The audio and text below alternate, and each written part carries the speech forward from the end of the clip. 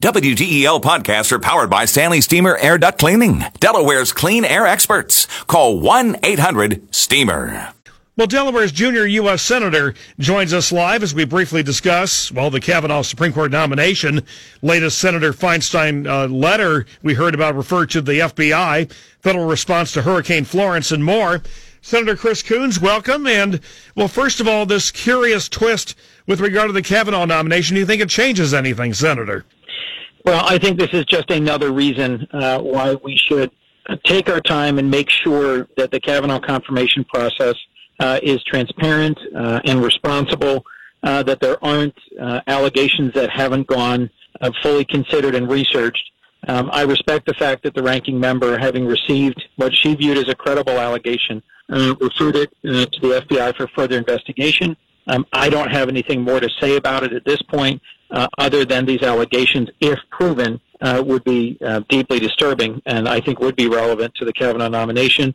I expect that there will be lots more said, pro and con, but I think we should let the professionals investigate and give us input as to whether or not this is something that's relevant to the Kavanaugh. Well, we can probably assume, Senator, that the New Yorker, New York Times, Washington Post are busy digging, trying to see if they can get this woman to go on the record, as we had with Roy Moore long before in Alabama, and then, of course, whether there is any other corroboration. Correct.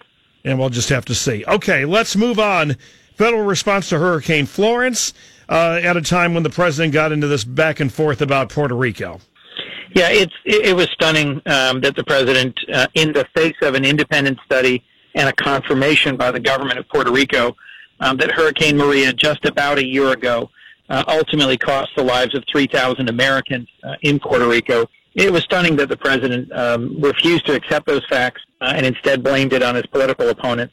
If we're going to improve, if we're going to do better at the federal hurricane response, the president needs to face facts and to make sure that we are learning the lessons of the tragedy of Hurricane Maria and the failures of that response. Well, we also have the FEMA director, a little scandal there. Are you troubled by whether all this could be a distraction to take away the federal government from properly responding to the current hurricane?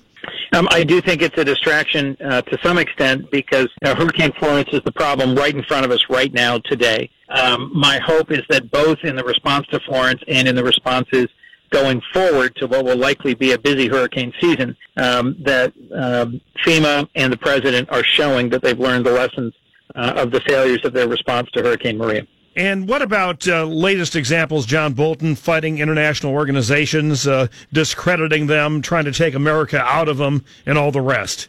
Well, the specific organization you're referring to is the International Criminal Court. The United States has never accepted the jurisdiction of the ICC over the operations of our military, but we have long supported the ICC.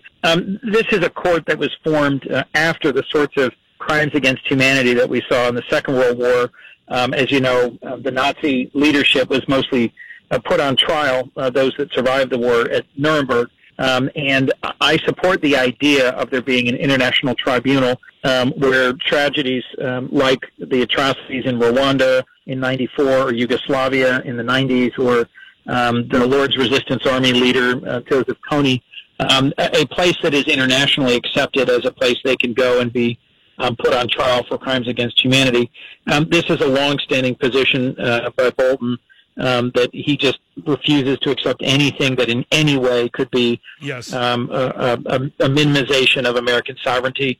I think it helps the international system for there to be accountability for leaders who commit atrocities. Speaking of, do you think it actually hurts the state of Israel that now we're going to stop funding the international organization with the Palestinians? That it really just leads to a radicalization of the Palestinians even more so than before?